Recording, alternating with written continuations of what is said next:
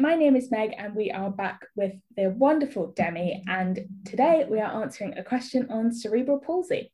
So I have a mild case of cerebral palsy. When having sex, I find that when I climax, I have extreme reactions, thrashing head back and forth, and I become hypersensitive right after climax, meaning even touching my arm, leg, or any movement at all for a few minutes is too much.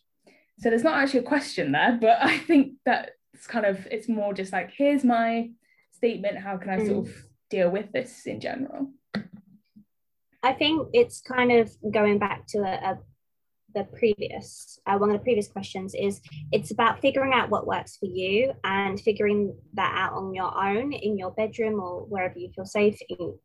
solo with toys or whatever age you use, and then incorporating that into the bedroom if you are going to bring it into the bedroom, because if you do it on your own, then one, you don't feel insecure or worried about what the person will think of when you have these quite outward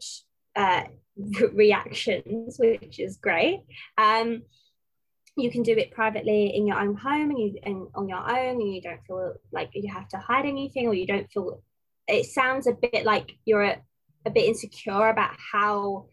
expressive you get when you orgasm, and there's nothing to be insecure about that. But it might be good to kind of just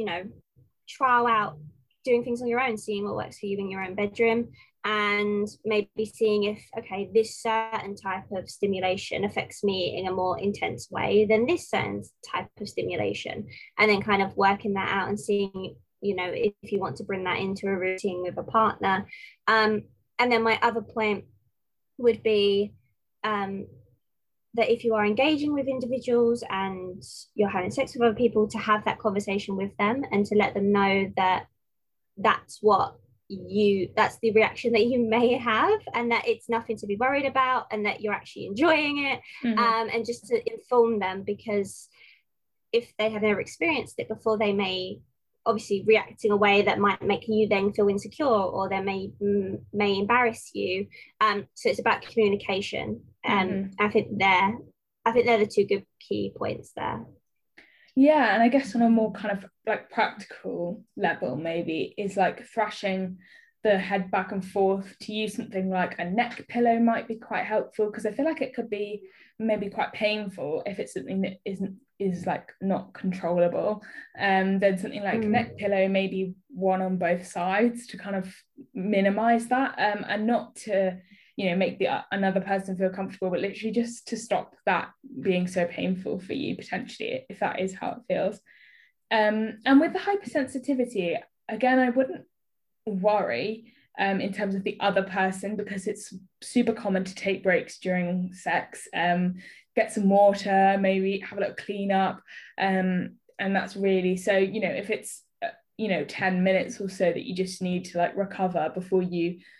pleasure the other person or whatever it is, then that's literally fine. I don't think many people would have a problem with that, just because it maybe they, if they need that momentum, they can kind of continue by themselves for a little while, and then you jump back in when you feel like it. It's just be like, don't listen to kind of movie scenes or porn scenes where everything's very like seamless and all at once and it happens in 30 minutes, no problem. Feel free to take it really slow, and maybe if you want to pleasure that other person first, and then so that after you've climaxed you have a lot of time to sort of recover, because you're not worried about how they're feeling. So don't worry about the waiting time between each sort of activity, because that's totally normal, and a lot of people take those kind of breaks.